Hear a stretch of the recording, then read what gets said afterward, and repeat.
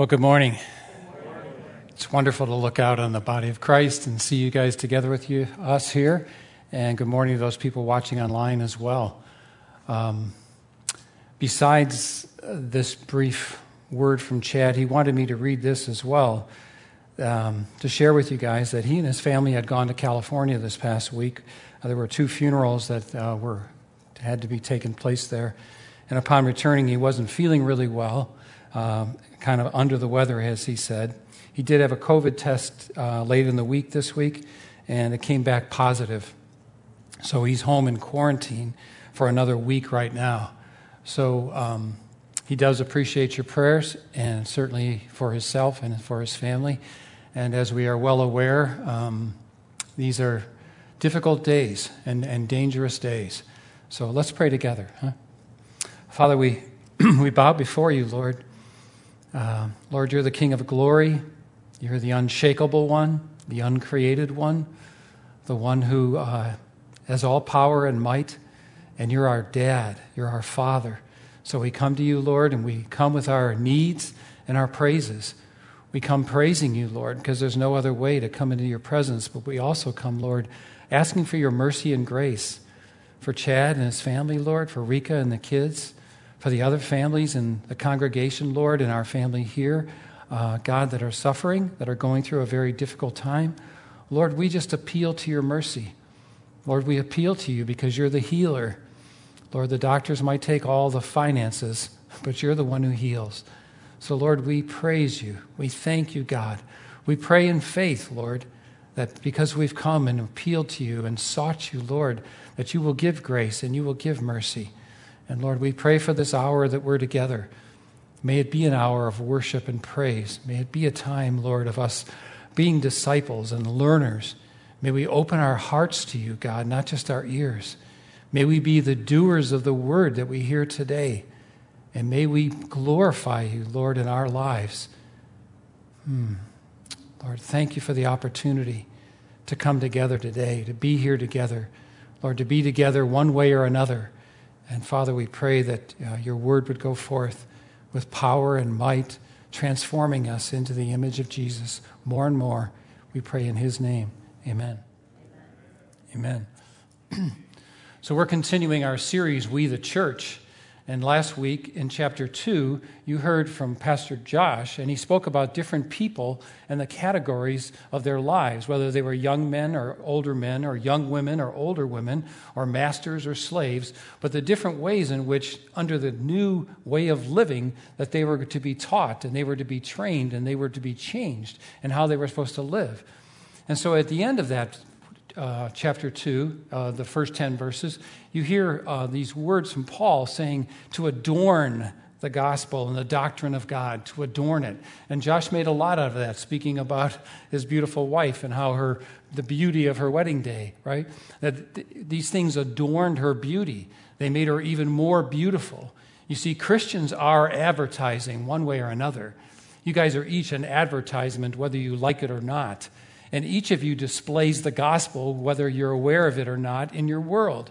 You see, Paul was saying to these Cretans, the word Cretan, by the way, as a world history teacher, was it was a label, a really dark label. If you called somebody a Cretan, you meant they were the lowest level, kind of like lepers, kind of like the untouchables of India. They were just considered to be disdained by people. But these Cretans were being taught a new way of life, a completely new way of life. And so Paul instructs Titus and says, this is how I want you to instruct them. Instruct them in these ways, right? And then he says in verse 10 that they would adorn the gospel. You see, each of us, you live in a unique place. God has sovereignly placed you in a mission field. Every one of us is placed in a mission field. It's your personal mission field. When Joe goes to work, when Felicia goes to work, when Michelle goes to work, they go into a place and they are uniquely placed by God's sovereignty in that place to be a demonstration of the gospel, to show forth Christ, to show people, because people aren't reading the Bible, believe me. Christians aren't reading the Bible enough, let alone the people where you work or where you live, your neighbors, the guys and gals and your teammates, the moms and dads at the school. They're not reading the Bible if they're not being encouraged and strengthened by someone telling them, exhorting them to do so. The Bible they're reading is you. They're reading you. They're seeing whether or not you display something peculiar, like Paul or like Peter said. You're a peculiar person in Christ. You're a different person in Christ. You're a unique person in Christ. And this was God's idea. He saved me over 40 years ago. He didn't take me off the planet Earth. He left me. He saved you, and he remains with you, and he's transforming you, and he's changing you into the likeness of Christ day by day. As we abide in Christ and by the work of the Holy Spirit and his grace in our lives, we're becoming more like Jesus. I hope. Is that true? Are you elbowing someone next to you? Are you thinking of yourself or others? Are you becoming more like Jesus? Are you becoming a great advertisement for him in that place? In that where you live, where you go? Do people know, like, that guy, that gal, she's different.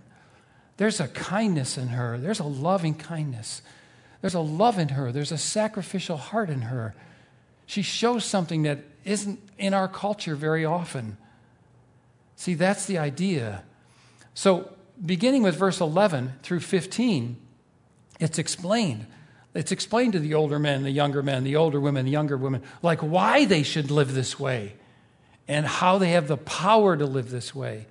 So let's look together at Titus 2, one of the marvelous chapters in the whole Bible, verses 11 through 15, that some pastors have spent 15 sermons preaching, and I'm going to spend 25 minutes. Titus 2, 11 through 15. That's where we're looking today. Let's look together.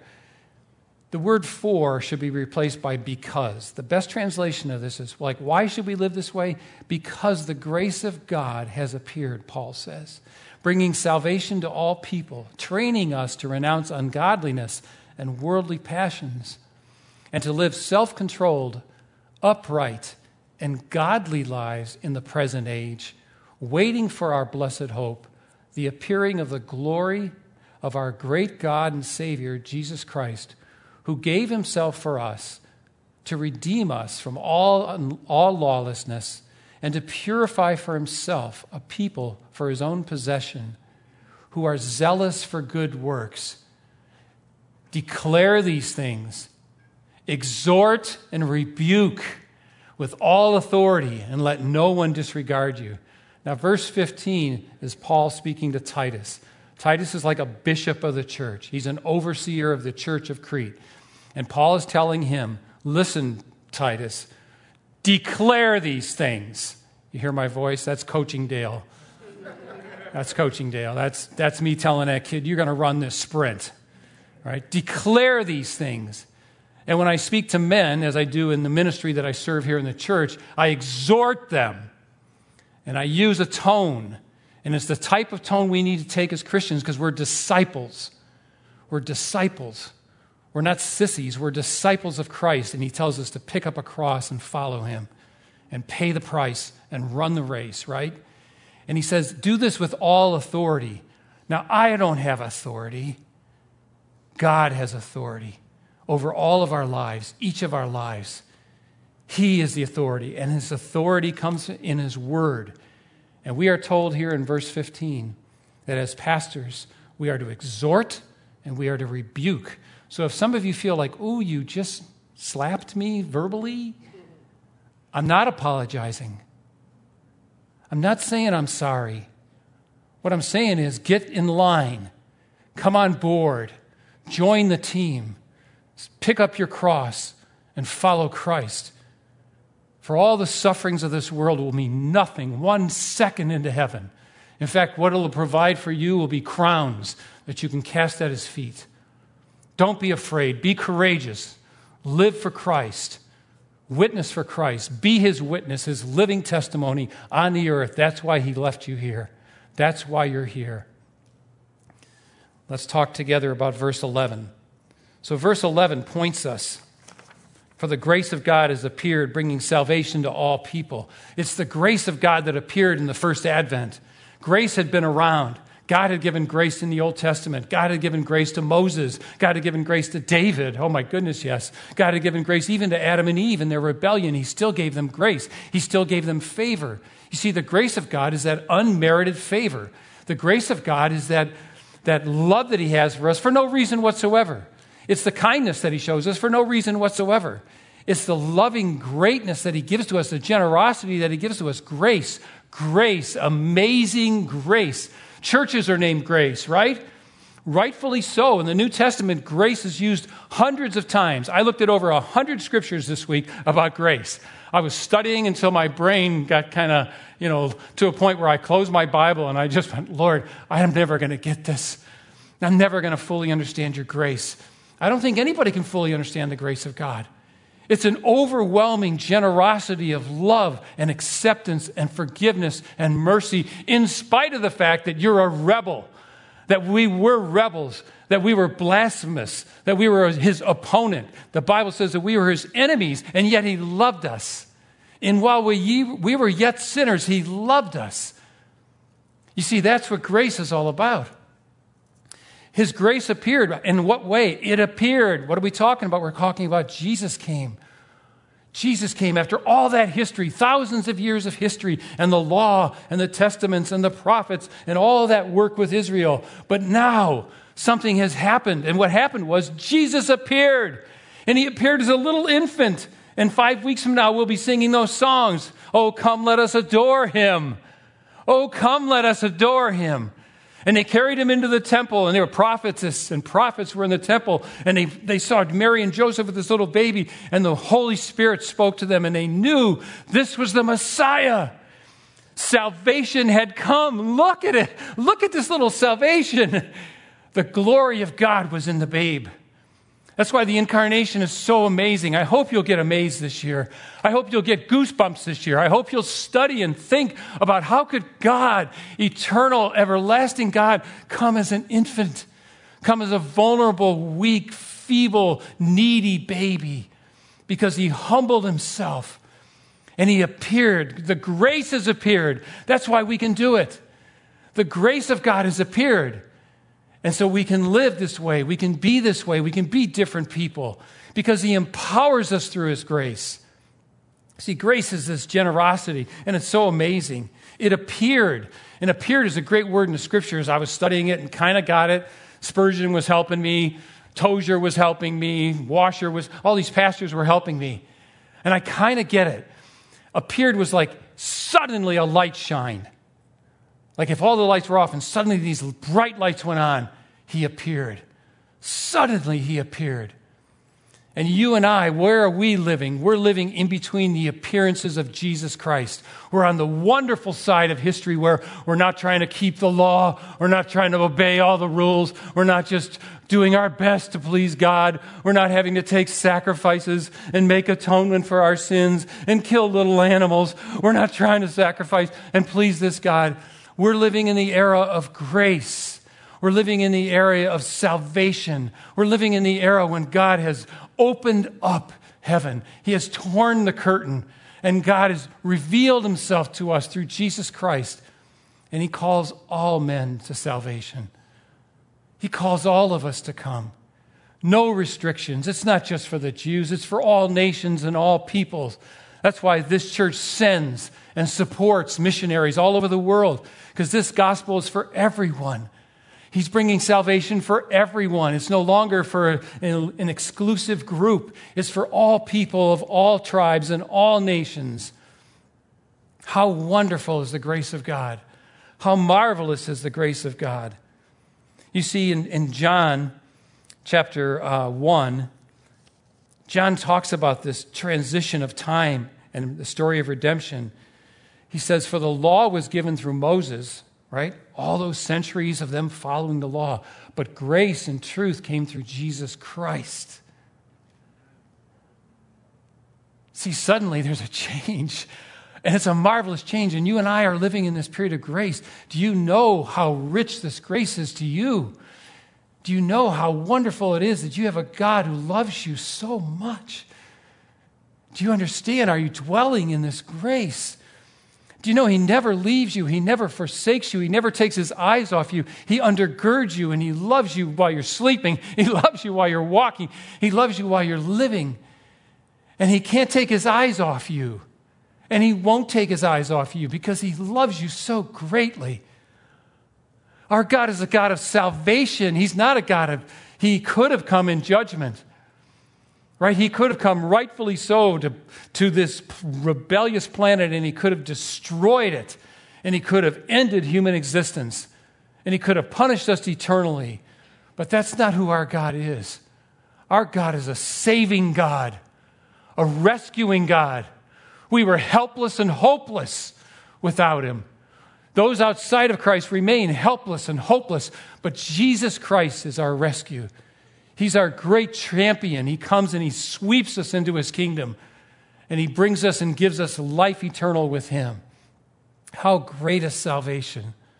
You see in John 3:17, God did not send his Son to the world to condemn it. He didn't come to condemn us. He had the right, every single person he would have judged and condemned. But he came in order that the world might be saved through him. Glorious grace, marvelous grace, absolutely unmerited. You see, there is a stumbling block for many, and it comes out of our world training. The stumbling block is I can do it myself.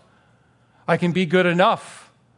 I can satisfy this holy God. I can be better than everybody else. I can be I can be the Pharisaical guy whose self-righteousness reeks before God. It stinks. It's putrid. And it causes Jesus to woe them, to threaten them, to tell them that they are doomed if they hadn't turned. If they don't turn, they'll be doomed eternally because there's a stumbling block. The world taught you this stumbling block and teaches you this stumbling block, that you can do enough, that you can earn it, that you can merit it. No one merits it. It's a gift of God. No one can boast. Only Christ saves, not your works. You know, you're coming up on chapter 3, and we used to sit around and sing Jesus songs, and we were goofy. We were a home church, and we were just Jesus freaks on fire for the Lord. And we would sing these really cute songs from the Psalms. And we would sing, not by works of righteousness, which he hath done, but according to his mercy, he saved us by the washing of regeneration and renewing of the Holy Ghost. It's in chapter 3 of Titus. Not by works of righteousness, which you have done, but according to his mercy, he saved you by the washing of regeneration and renewing of the Holy Ghost. See, the world taught you everything the other way. Earn it, work, strive, hustle, do this, do this, do this, do this, do this. I can't do that. I tried that. And God says, here's the gift. Here's my gift. Here's my Son. Here's his blood. Here's his cross. Here's the ransom. Here's the payment. Will you take this gift? I want you to take this gift. God doesn't desire that any would perish, but that all would come to saving grace. He wants none to perish. He wants all to come home. He wants that throng in heaven to be billions upon billions that circle the throne with David on the harp. Old David will be playing the harp. And we'll be singing with all the saints of all time. And we'll be worshiping before him. That's what our God desires. Let's look at verse 12. So one thing peculiar about grace is it trains us. It trains us. You see, this grace that God gives to us is a living thing. He gives it to us in salvation. He gives it through us through salvation in Christ. And then he gives us the Holy Spirit. And now we can live differently. Do you remember when you couldn't stop sinning? Well, hopefully you don't think the same way. But I remember when I couldn't stop swearing. I could not stop swearing. I knew it was wrong to swear, and I knew if I swear in front of my mom, she's going to get me. And I did have soap in my mouth. She was that old school. She made me stand in the bathroom with soap in my mouth in front of the mirror till it bubbled. I'm sorry, it bubbled. And she said, "You're never going to say that word again, right?" I went, "Right, I'm never going to say that word." And then I swore. You see, the training is part of being a disciple. And grace trains differently than the law. The law says, do this, do this, do this, do this. This reminds me of my upbringing. Do this, do this, do this. But grace gives us power to live, and power to live correctly. Now, there's 3 phases of this training. First of all, we need to be trained to renounce. The grace of God trains us to renounce ungodliness and worldly passions. You see, we must throw off the wicked. We must throw it off. We have to throw it off. It is ours to do, but it's by the power of the Holy Spirit who lives in us. We have victory over sin. We have recovering alcoholics. We have recovering addicts. We have recovering porn addictions. We have people in our midst here who have recovered from things that the world couldn't fix and they couldn't fix. Only God could redeem. Only God could set them free. Only God can make them new. And they are new in Christ. And they live in victory today. Hallelujah. I say hallelujah. There's no other way. There's no other God who can do this. Man can't do it. And even in the programs, they say you need a higher power. You need God. And it's God alone who does this. And it's His grace in us that can help us change. So we have to renounce what? Ungodliness. All the things that are wicked, we have to renounce them. We have to say, no, deny that. I'm not doing that anymore. I'm not going to continue in that sin.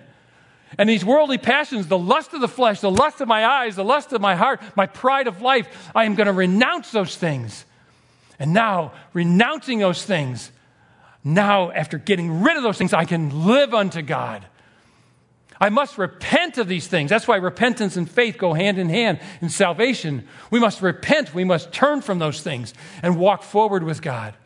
And then He teaches us to live. In the training, He teaches us to live, not just renounce and repent, but He teaches us to live.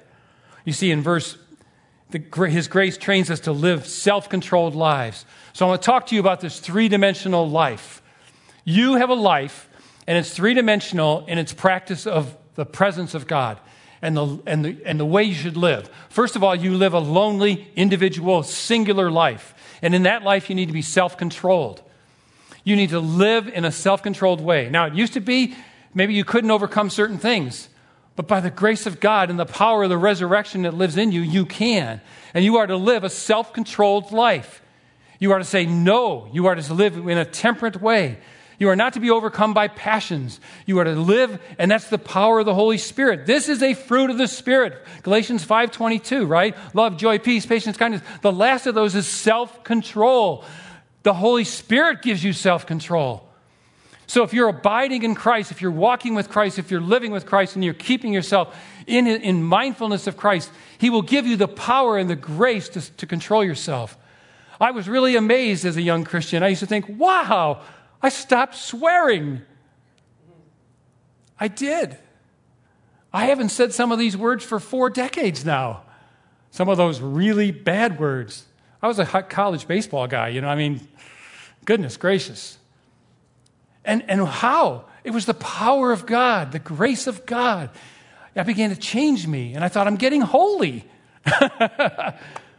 I'm getting holy. Are you? Are you becoming more holy and more holy and more holy? Peter says, without holiness, no one will see God. That's the process of discipleship and transformation. We're becoming holy. So we are to live self-controlled lives by the fruit of the Spirit. We're to control those desires and not be overcome by them. And secondly, we are to live upright, righteous lives. That's what the Scripture says. Upright, righteous. That has to do with our relationships. That has to do with the way I treat one another. Am I showing kindness? Am I being loving? Am I being forgiving? You see, there's the next category of my life. There's my singular life, and there's my life in relationships with others. What are the people experiencing when they experience me? You might walk out of here today and say, that guy's goofy. That guy's goofy, but you know what? I love you. I love you. You're the church. You're my family. I'm going to be with you forever. I love you. I pray for you all the time. I pray for your lives. I ask God to do wonderful things in your life. I prayed for you so many times this week. I love you. I might be a goofball. I get that. I'm an old goofball, but I love you. Is that what people see in you? Kindness, care, unselfishness. Do you love one another? Jesus said that would be the banner over us. We'd be known by our love. People would distinguish us by this love. So that's the second thing. And grace trains us. I didn't used to love people. I couldn't stand them, and I'd use them. They were something to take advantage of. Now I love you. You're made in the image of God. You're an immortal person. You live forever. And in Christ, I love you. I want no harm for you. I want God's grace to you. You see, that's how we live, by the grace of God. And then thirdly, there's another one, that we are to live godly lives. Godly lives. And that is that He's with me always. I don't have a separation. I can't go someplace without Him. I can't be in relationship with people without Him being part of it. He is my life. Paul said, I am crucified with Christ. I no longer live, but it's Christ who lives in me. And the life that I now live in the flesh, I live by the faith in the Son of God who loved me and gave Himself for me. It's reverent life. It's a holy life. It's a life that Jesus is creating in me and making Him more like Himself. See, He's preparing us for heaven. He's preparing us for what will be. He's making us for Himself. He's doing this in each of us. And yeah, we go 2 steps forward and 1 step back. Repent. We fall off. Repent. He knows that. He knows our frame. He knows Dave. He knows Dave is weak. I love Dave. I love that guy. He knows Joe. I love Joe. He knows we're weak vessels. We're dust. So He's ready to forgive us at any time. He's so ready to forgive us of our sins and cleanse us from all unrighteousness. All we have to do is go to Him and say, Lord, I'm so sorry. And He says, you're forgiven. You're forgiven. I forgive you. That's Him. That's who He is. And that's who we need to be. God is our obsession, our constant companion. You see, so there's the 3 dimensions. There's a dimension regarding ourself. There's a dimension regarding ourselves with others. And there's a dimension between us and Him. And this one never stops. You do not escape the eyes of God. You are never alone. And it's such a good thing to know. Because many, many times in my tears, places alone with God. But He's with me always. I have known Him for over 40 years. He has never forsaken me. He has never left me. I have never been alone for over 40 years. And that's who He is. And He's seeking you in the same way. He's seeking to be near you always. The third way He trains us is to wait. We are to wait. Look at verse 13. Waiting for our blessed hope, the appearing of the glory of our great God and Savior, Jesus Christ. We are to wait. See, this is a unique part. While the world is absolutely fixed on all the troubles and the circumstances and the madness of the hour and the days, what are we fixed on? We are fixed on this truth, unchangeable. He's coming back. He's coming soon. He's coming for His own. He's going to burst through the sky. He's coming again.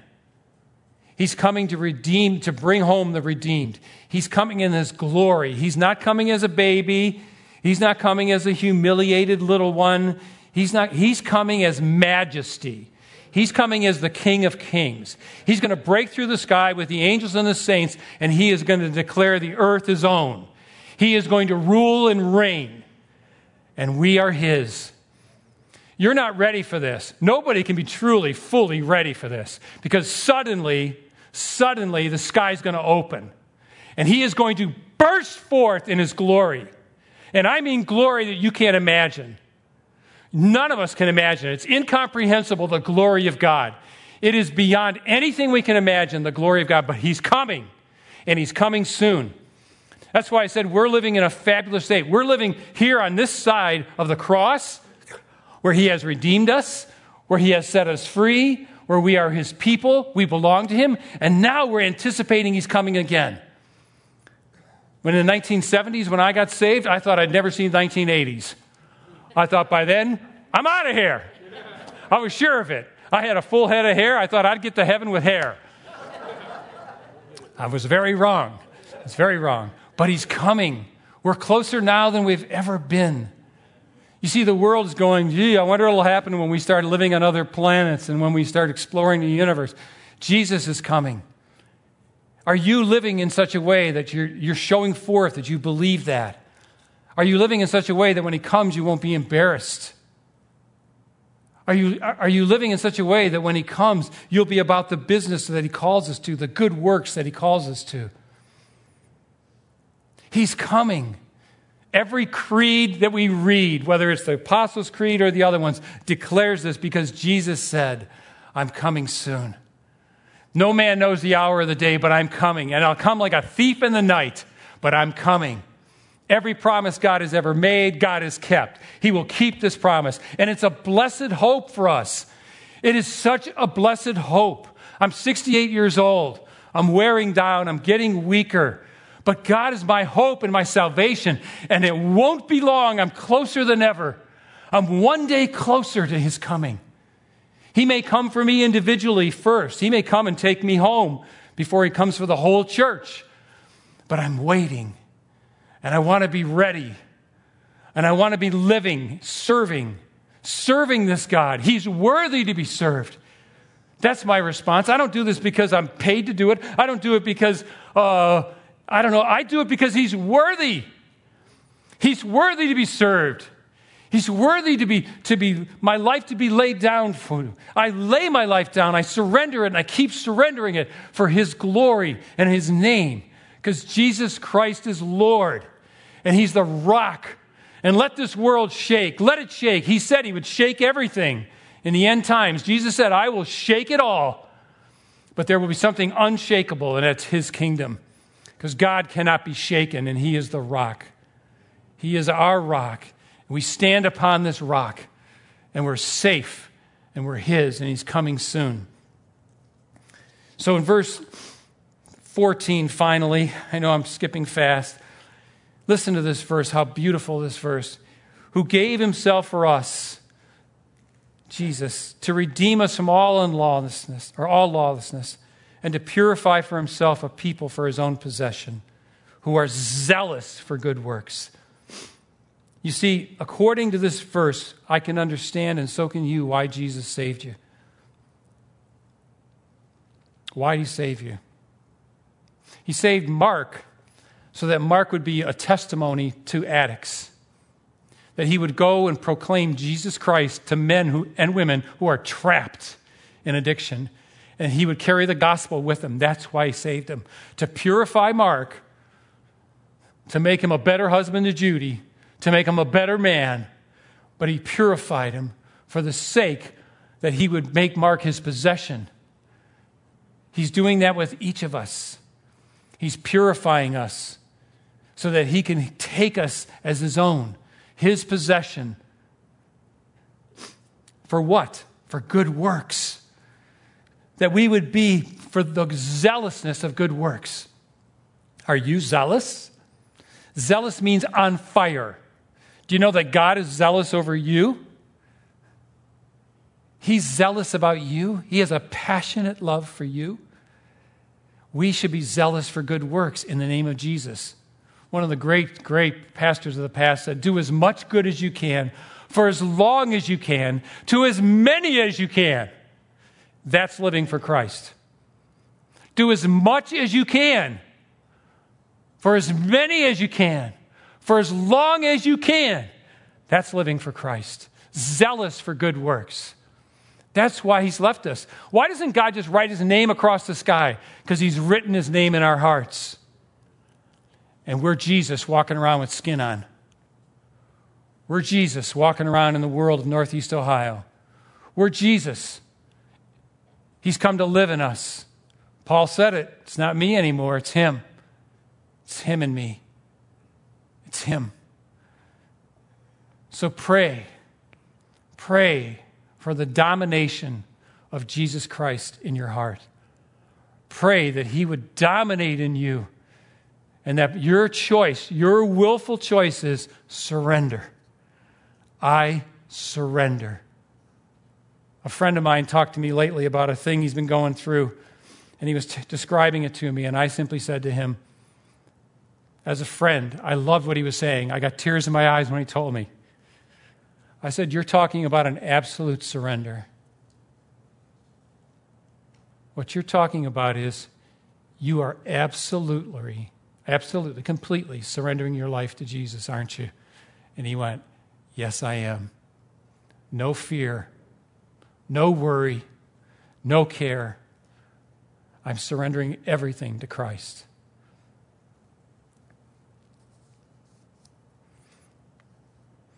He paid the price. He deserves our lives. He's given us his. What a beautiful exchange. This broken man, this broken life for his life, for eternity. Let's pray. Thank you, God, for redeeming us, for buying us, for paying for us with your blood. It wasn't silver and gold, Lord, you paid for us. You set us free. Thank you, God, for calling us to zealous works, to be a people peculiar, unique in the world, living for good things, following you, Jesus. Lord, teach us about this cross training. Teach us to pick up our cross and follow you.